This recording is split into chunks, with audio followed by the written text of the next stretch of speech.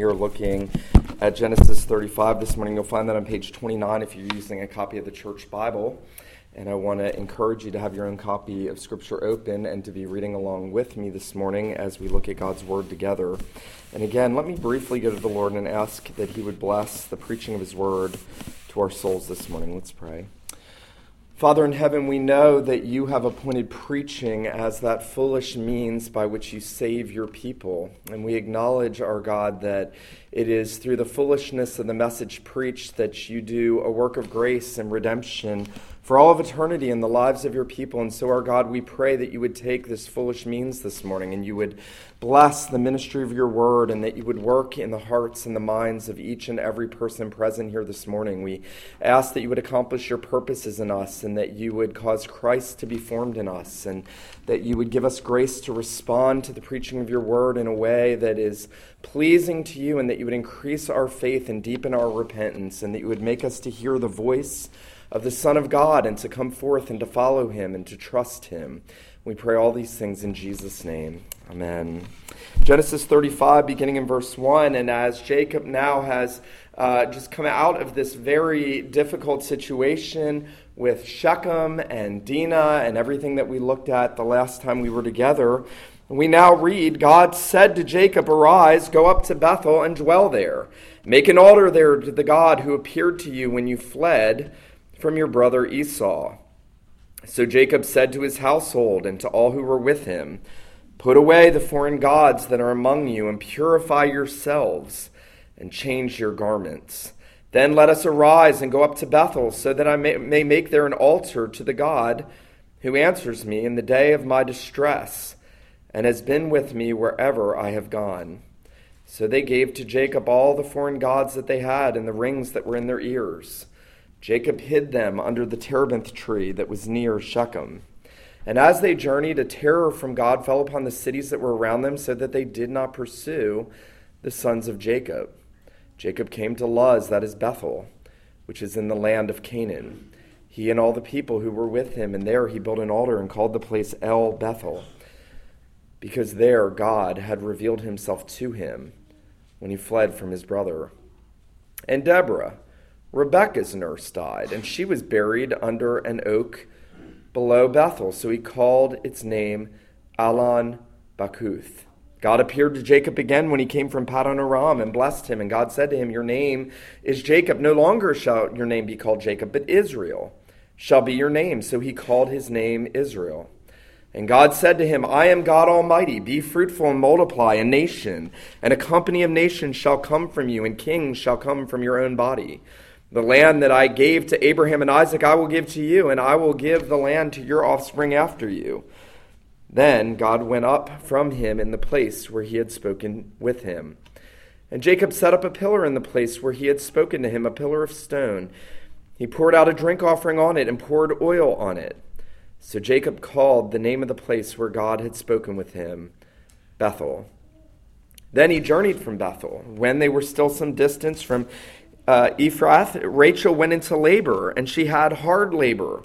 And when her labor was at its hardest, the midwife said to her, "Do not fear, you have another son." And as her soul was departing, for she was dying, she called his name Ben-Oni, that is, son of my sorrow. But his father called him Benjamin, which is son of my right hand. So Rachel died, and she was buried on the way to Ephrath, that is Bethlehem, and Jacob set up a pillar over her tomb. It is the pillar of Rachel's tomb, which is there to this day. Israel journeyed on and pitched his tent beyond the Tower of Ader. While Israel lived in that land, Reuben went and lay with Bilhah, his father's concubine, and Israel heard of it. Now the sons of Jacob were 12, the sons of Leah, Reuben, Jacob's firstborn, Simeon, Levi, Judah, Issachar, and Zebulun, the sons of Rachel, Joseph and Benjamin, the sons of Bilhah, Rachel's servant, Dan and Naphtali, the sons of Zilpah, Leah's servant, Gad and Asher. These were the sons of Jacob who were born to him in Paddan Aram. And Jacob came to his father Isaac at Mamre, or Kiriath Arba, that is Hebron, where Abraham and Isaac had sojourned. Now the days of Isaac were 180 years, and Isaac breathed his last. And he died and was gathered to his people, old and full of days. And his sons Esau and Jacob buried him. The grass withers, the flower fades, but the word of God endures forever. Well, when I think in church history of those saints that God has redeemed and called to himself out of wicked lifestyle, he has drawn to himself by his grace, he has then set to work in his kingdom. And when I think about those that God used the most, it's often those who suffered the most. It's often those who received the largest grace who also received the most difficulty and suffering. And when I think of those figures in church history who are most notable for suffering and yet those through whom the Lord did great works, the one that almost inevitably comes to my mind the most is John Bunyan. John Bunyan, you know, I mention a lot, wrote The Pilgrim's Progress. It was for some period of time since the printing press was invented, the most best-selling book in the world next to the Scriptures. And you know that Bunyan wrote that while he was in the Bedford prison for 12 years, having been arrested for preaching the gospel illegally, unauthorized in England. But I wanted to read to you just a little bit this morning about how much Bunyan suffered throughout his entire life as God was working his grace into John Bunyan and preparing him to be lastingly useful for the church. One historian has noted that Bunyan was born in England in 1628. In 1644, at 15 years old, his mother and his sister died within a month of each other. Later that year, when Bunyan was 16, he was drafted into the Parliamentary Army and for about 2 years was taken from his home for military service. He married in 1648 at the age of 20, but his wife died 10 years later, leaving him with 4 children, the oldest of whom was his blind daughter. Bunyan married again the following year in 1659, but just 1 year later he was arrested for preaching the gospel and he was put in prison for 12 years. His wife, who was pregnant at the time, suffered a miscarriage, probably because of the stress that the ordeal created. She was then left to care for Bunyan's 4 children while he spent the next 12 years in prison. Now, I think of that, and I think of what is painted as Christianity in America, and it is a strikingly different picture. And I wouldn't imagine any one of us wants to suffer what John Bunyan suffered. But I think all of us, if we love the Lord, want the usefulness of John Bunyan in our lives.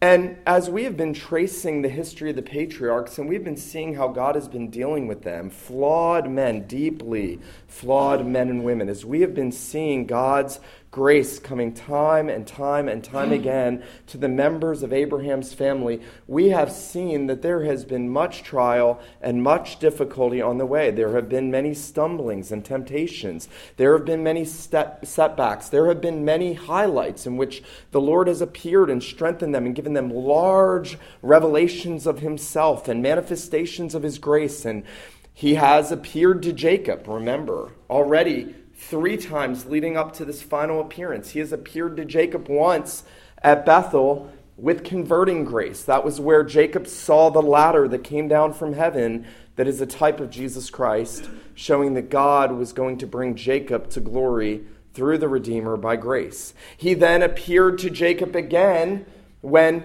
he was with Laban, and he told him that he was going to bring him back to his people, and he wanted him to go back with his wives and his children. And then he appeared to Jacob to reform Jacob's own understanding of things and to discipline him by grace in wrestling with him, in changing his name, and in bringing him back to himself there as he wrestled with Jacob. And now as Jacob has been making this journey back to Bethel and to the place where God first met with him, as Jacob is going back to the place where God first called him, and he has stopped along the way. Jacob, remember, stopped 1 day short of full obedience, and he reaped all the terrible consequences that we saw in chapter 34.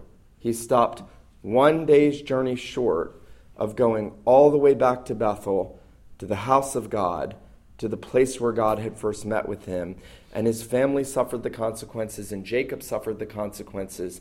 His sons would suffer the consequences, and there would be great chastening and discipline for Jacob because he did not obey the Lord in fulfilling his vow that he would return again to that place in the promised land where God had first blessed him. Well, as we come into chapter 35, we are seeing that there is restoring grace for Jacob again. God is restoring him again.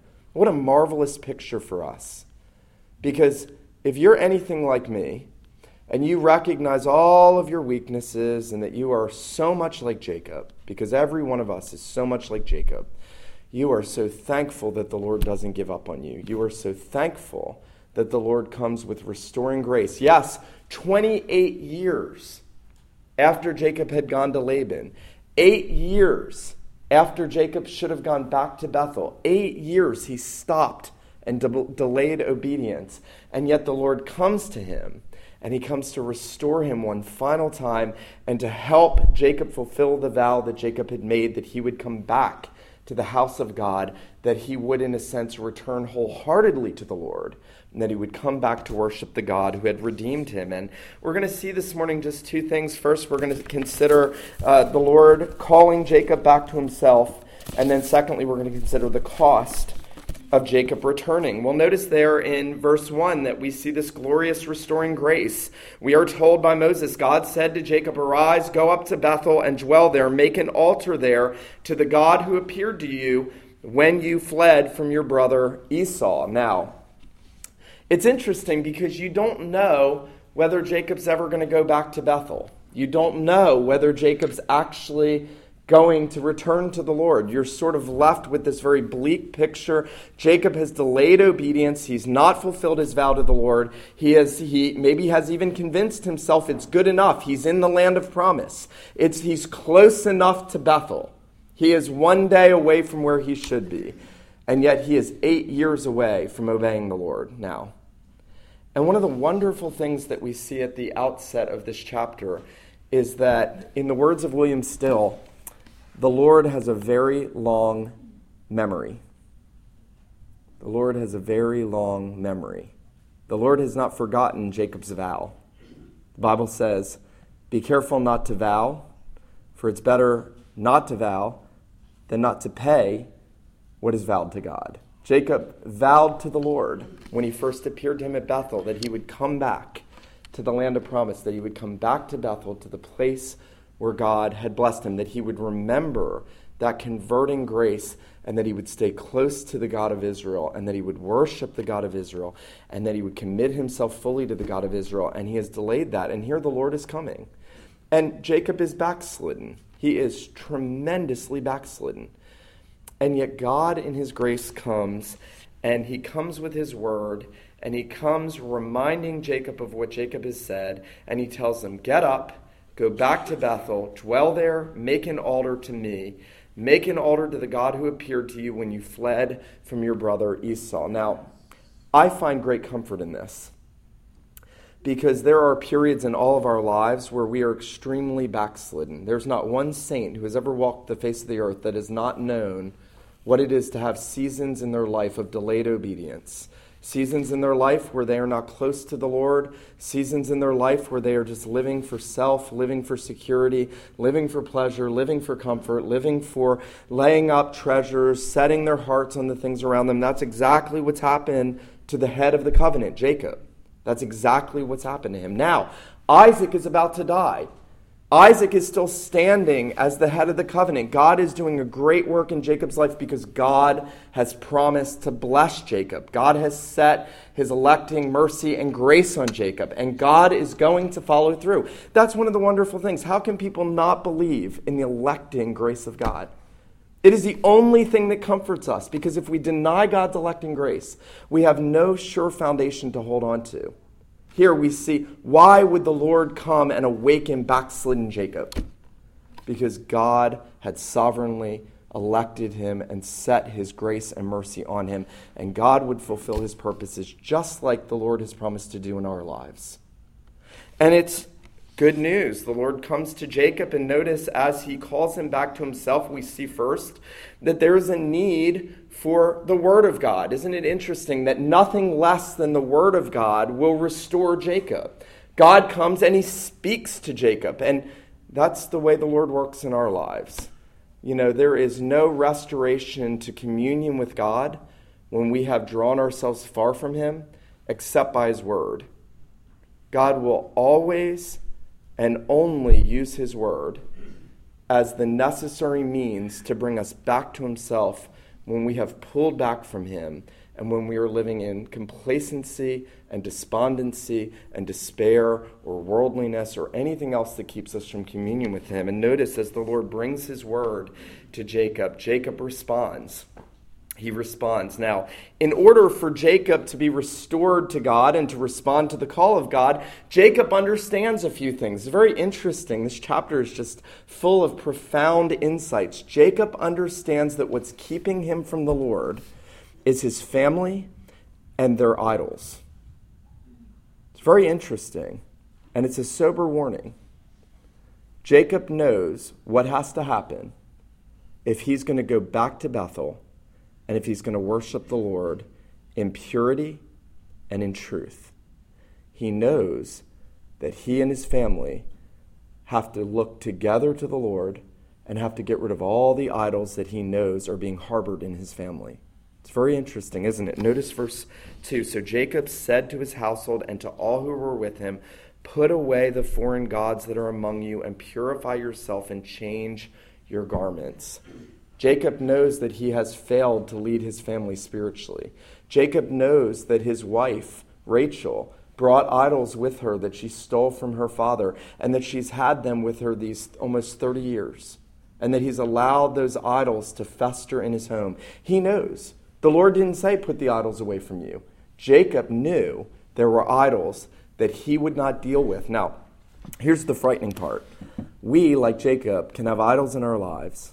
Idols of comfort and pleasure and success and approval and everything else where we're investing all of our time and energy and money and resources and affections.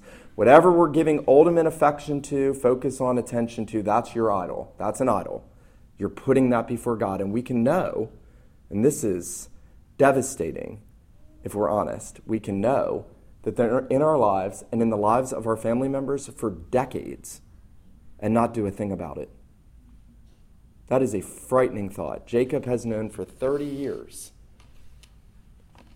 that his beloved wife, the one he had made an idol of, had idols that she was harboring, and that there were other things in the house. Notice that we're told that he tells them to put away the foreign gods that are among you. And notice verse 4, so they gave to Jacob all the foreign gods that they had and the rings that were in their ears. Now, ladies, he's not saying it's wrong for you to have jewelry. These are superstitious trinkets. These are things with which these women are trying to worship gods or the God. These are relics. These are superstitious things that they had inherited from their father that they were holding on to religiously. And Jacob knows what has to go. He knows that his house needs to be purified. He takes responsibility. This is one of the magnificent things of this chapter. When God restores Jacob, Jacob goes and he leads his family spiritually. And wherever the home is not being led spiritually and wherever idols are being tolerated and not put away, then that is a sure mark that the head of that home is not walking closely with the Lord.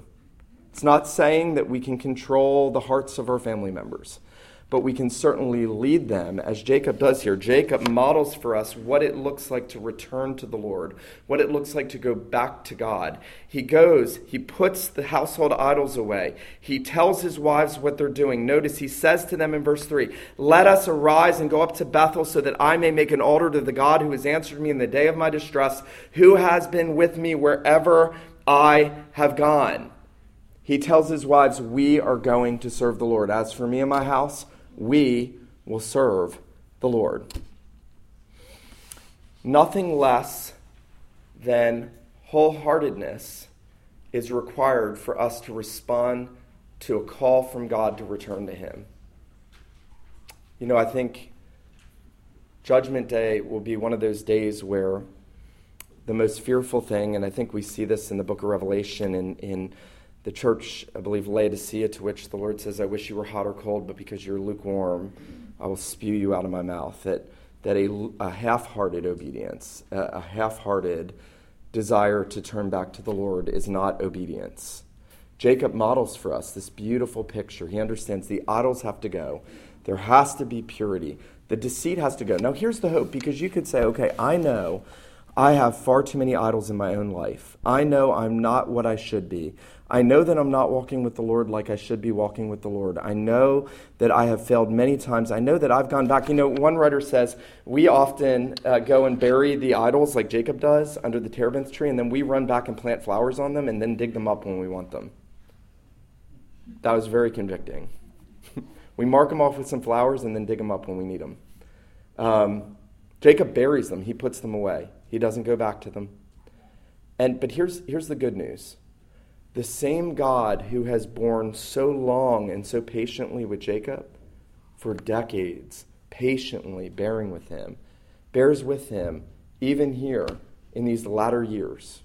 He bears with him, calling him back. I've often thought over the last year about the significance of that verse in 2 Peter that I knew as a boy and that we had hanging on a wall in our home, that the Lord is not slack concerning his promises, as some count slackness, but is long-suffering toward us, not willing that any should perish, but that all should come to repentance. That verse didn't carry any weight to me in my teens, certainly not in my teens. In my 20s, even as a Christian through the better part of my 20s, that verse carried no weight with me. It carries tremendous weight with me now. Our God is patient with us. He is patient with you because he is wanting you to return to him with a whole heart. He's wanting you to go back to him in repentance and faith, in worship. It's very interesting, isn't it, that when you read the Psalms, there's certain Psalms that talk about what is requisite for us to go back to God and enter into his presence. And the psalmist, I believe it's Psalm 24, says, he who has clean hands and a pure heart, who has not lifted up his soul to an idol nor sworn deceitfully. This one will receive blessing from the Lord. Now, here's Jacob, and he's the deceiver. He's sworn deceitfully. Here's Jacob. He has lifted up his heart to idols, so has his wives and his children. And yet God is saying, come, put that away and return to me. Now, Jacob needs something besides an acknowledgement of his need for purification for himself and his family. Notice he needs covenant confirmation. We are told that the Lord comes to him, and he tells him in verses 5 through 7 that he's going to protect him. That's part of the covenant. I will be a shield to you. And that's what Jacob wanted so desperately. Jacob was so fearful when his sons did what they did in the chapter just before this, and they murdered unjustly the men of Shechem. Jacob said, you have brought great reproach on me, and I am going to be hunted down. Jacob was worried about his own safety. And so the Lord comes, and he says, I am going to fulfill my covenant promises. I will put a terror on the nations around you, because certainly they would have wiped out Jacob's family as he passed through these nomadic areas that were borderline barbaric. Certainly, this was uncharted, dangerous territory, and God puts a terror around them. And here's the point. When you belong to the Lord, though he may call you to lay down your life, ultimately, really lay your life down for the Lord Jesus and for his testimony, not one hair will fall from your head apart from his will, and not one scheme of man will triumph in your life, because the Lord is preserving and protecting. You see that beautiful picture, don't you, in the life of the Apostle Paul? Book of Acts, he's going and preaching and getting stoned and shipwrecked and beaten and mob lynched, and everything's happening to Paul for the sake of the gospel. And yet God is constantly delivering him. He's let down out of a window in a basket and escapes for his life. God is constantly protecting him, constantly carrying him through to the end. And God is doing that for Jacob. He's saying, my covenant requires that I fulfill my promises for you. I am going to protect you. And then notice that we're told in verse 10 that he reminds him of what his new name is, what the covenant blessings have brought about in his life. Your name was Jacob, deceiver. Now your name is Israel, and I'm not going to call you deceiver anymore. You are Israel. You are a prince with God. Your family is under your kingship because I have made you a king and a prince unto me by grace. He reminds Jacob of his new identity. as a member of his covenant family and an heir of the covenant blessings. And then notice he reminds him of his promises in verse 11. He says, I am God Almighty, be fruitful and multiply. A nation and a company of nations shall come from you. Kings shall come from your own body.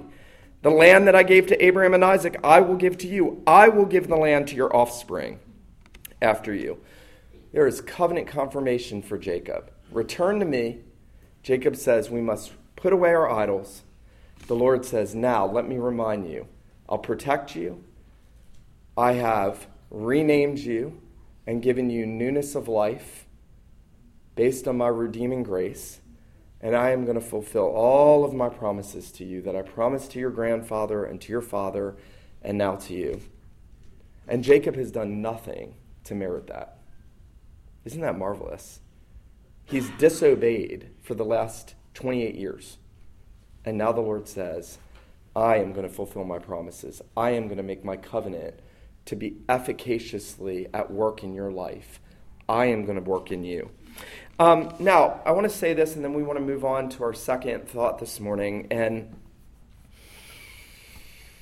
I want us to ask the question, because there is something about Jacob that's unique. You and I are not Jacob. We are not the head of the covenant in redemptive history.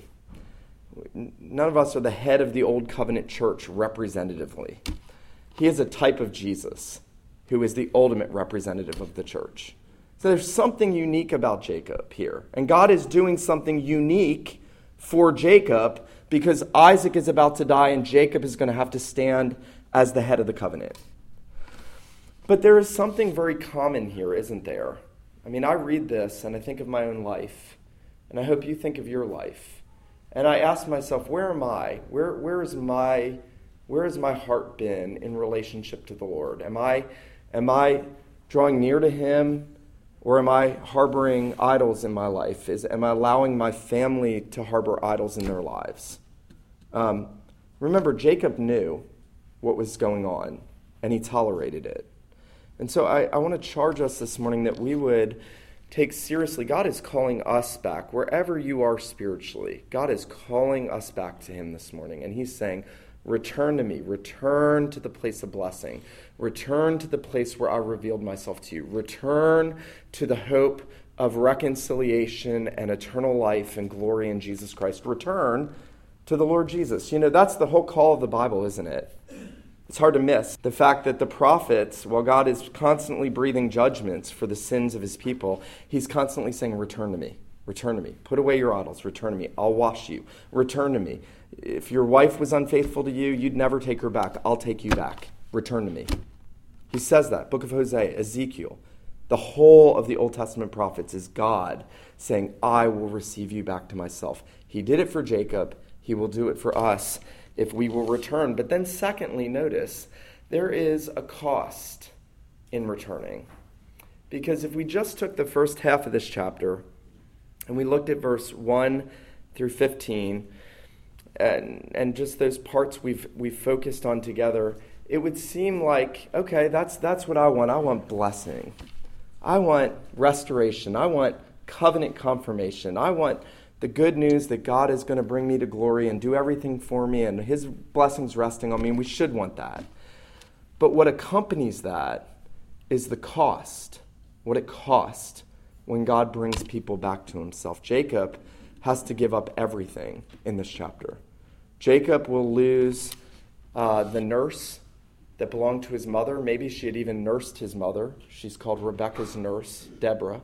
We don't know whether she's been traveling with him the whole time, whether he brought her from Laban's house, how long she's been with him. But all we can do is speculate. Verse 8, Deborah, Rebekah's nurse, died, and she was buried under an oak besides Bethel. Now, here's where we have to piece together what's going on. Why does the Holy Spirit see fit to tell us that Jacob's mother's nurse has died and been buried under this tree? And then we have to ask the question, why are we told of this very heartbreaking experience in which the wife that Jacob loved the most dies in childbirth? And then we have to ask the question, why does the Holy Spirit tell us that Isaac dies. And we have to ask the question, why in this chapter are we told that Jacob's firstborn son has an incestuous relationship with one of his wife's handmaidens who had become one of his wives sinfully? Why this series of tragedy? And I think there's one overarching answer to all of this. Jacob, remember, was his mother's favorite. Jacob loved his mother more than anything. Jacob's soul was cleaving to his mother as a boy. He loved her more than life itself. And she died. And so I assume Jacob took his mother's nurse because that was the best way that he could hold on to all of his affections and memories about his mother. And every incident in this, notice, it's his mother's nurse, his choice beloved wife, his firstborn son, and then his father. And the Lord takes all of it from him. You see, oftentimes when God is restoring us and when God is at work in our lives, we are going to pay the price for our sin. Notice that John Calvin, as he meditates on this, and on God taking away these choicest gifts from Jacob, these are the things that were most precious to him. Calvin says, the Lord often deprives the faithful of his own gifts to correct their perverse abuse of them. So when we invest too much energy and love into some created object, the Lord often has a way of taking that away from us. Now you can think this is a morbid thought, but I think about God taking perhaps my wife or children all the time. And if you don't, I hope you will after today, because the saints in whose lives God has worked the most have suffered the most loss, because we have a propensity to put our affections on created things rather than on God. And notice what Calvin says. He says to correct their perverse abuse of them, but in taking them away from his people on the occasion of their sinning, he promotes their salvation. Why is God taking away those stumbling blocks from Jacob? Because the Lord is going to bring Jacob to glory. Now, this is the least popular thing in the world. I seriously doubt you would ever hear what you just heard in almost any church, but you know what? You better believe it because it's absolutely true. It's in the scriptures. The choicest saints have known it by experience. If you have been a Christian seeking to walk closely with the Lord for any length of time, you have experienced something of the Lord taking away because the Lord wants to bring you to glory. It is not a happy thought when we're thinking of what I want here and now, but it is a glorious thought when we think that God will remove everything that we perversely abuse and set too much of our affection on. Isn't it interesting? Rachel had all of those household idols, but Jacob had his own household idols, and the Lord was taking them away from him. Now, I want to say this morning, and I think it's important for us to come to terms with this. I am not saying God is going to take away anyone in your family. I'm not saying that. He may. He did to many, many, many saints. I am not saying that. But what I am saying is if we recognize that in our relationships with created beings, with created things, that we are abusing them in not holding them in a proper esteem to our relationship with the Lord, then we better deal with that now. The way that Jacob told his wives to get rid of the idols in their homes, we go to the Lord Jesus, and here's how we do it. This is the beautiful thing. There's only one way to do this. When we realize that Jesus Christ is more glorious than our spouse or our children or whatever we love so much and what is most precious to us, when we realize he is more glorious, we will hold them in a proper place in our affections. And we will want to care for them properly. And we're very deceitful in convincing ourselves we're not holding on to things improperly. I often, for instance, have to remind myself that the children God has given me that I love so much, they're his. They're not mine. They're his. And the second I start to treat them, even with affection, as if they ultimately and lastingly belong to me, I've done the very thing that Jacob did. And that's a very dangerous place to be in. Our children belong to the Lord. Our spouses belong to the Lord. We belong to the Lord. Everything that we have is his. And so this is a rewiring for us as we look at these things and as we consider these things, and we consider the fact that when God calls us back, we have to return, and we have to return wholeheartedly. And yet when we do, and even when we do, God often brings suffering and affliction and difficulty into our lives. You know, as I already noted, in my 20s, I knew nothing of this. I'm just starting to begin to understand any of this in my life in my later 30s. And if you've been a Christian for any amount of time, you know that these things are at work. If you belong to the Lord, God works in these ways in our lives. And they're often painful. You know, John 15, Jesus says, I am the vine, you are the branches. Every branch in me that bears fruit, my Father prunes, that it may bear more fruit. Jacob is being pruned. God prunes us.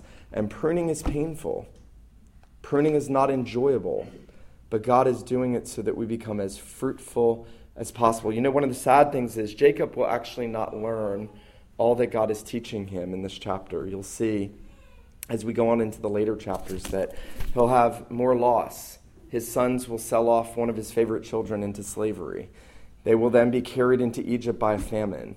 He will think that his beloved son of Rachel, Joseph, is dead, and he will spend the better part of his latter years mourning and self-pitying and wallowing and loathing in self-pity. And yet God is at work in Jacob's life. God is giving him streams of mercy, teaching him. Now, I don't know about you, but I want to learn as quick as possible. How to respond to the Lord's call, return to me. And I want to return to him. And I want to go back to him, and I want to acknowledge where there are idols in my life. And I want to go to him in confession. And I want to seek purity in my life, in my home, among my relations. I want to guard my heart from setting my affections on those precious gifts that God has given me.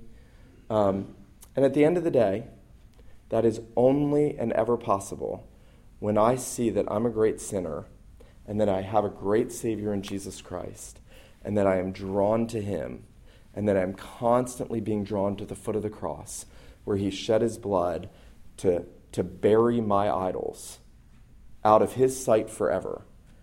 You know, I said to you earlier, quoting William Still, the Lord has a very long memory. He remembered Jacob's vow and held him to it.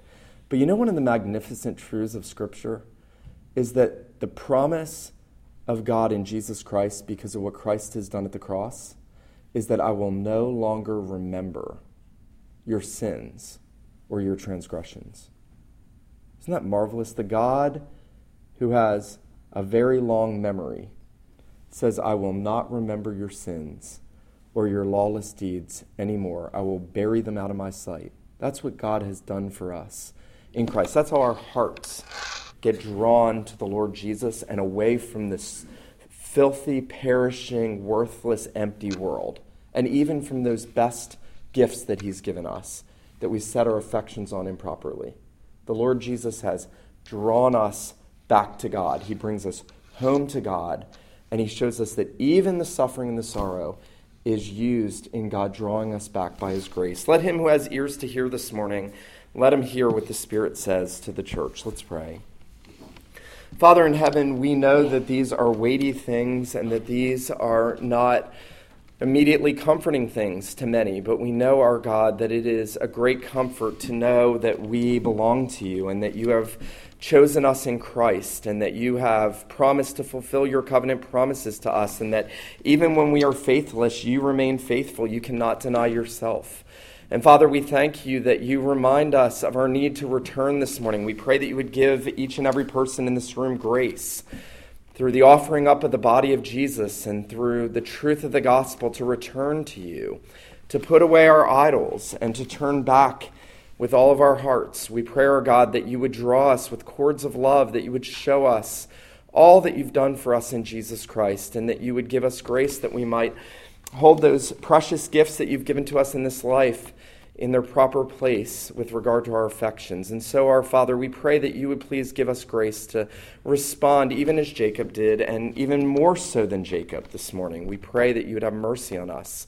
And we pray these things in Jesus' name. Amen.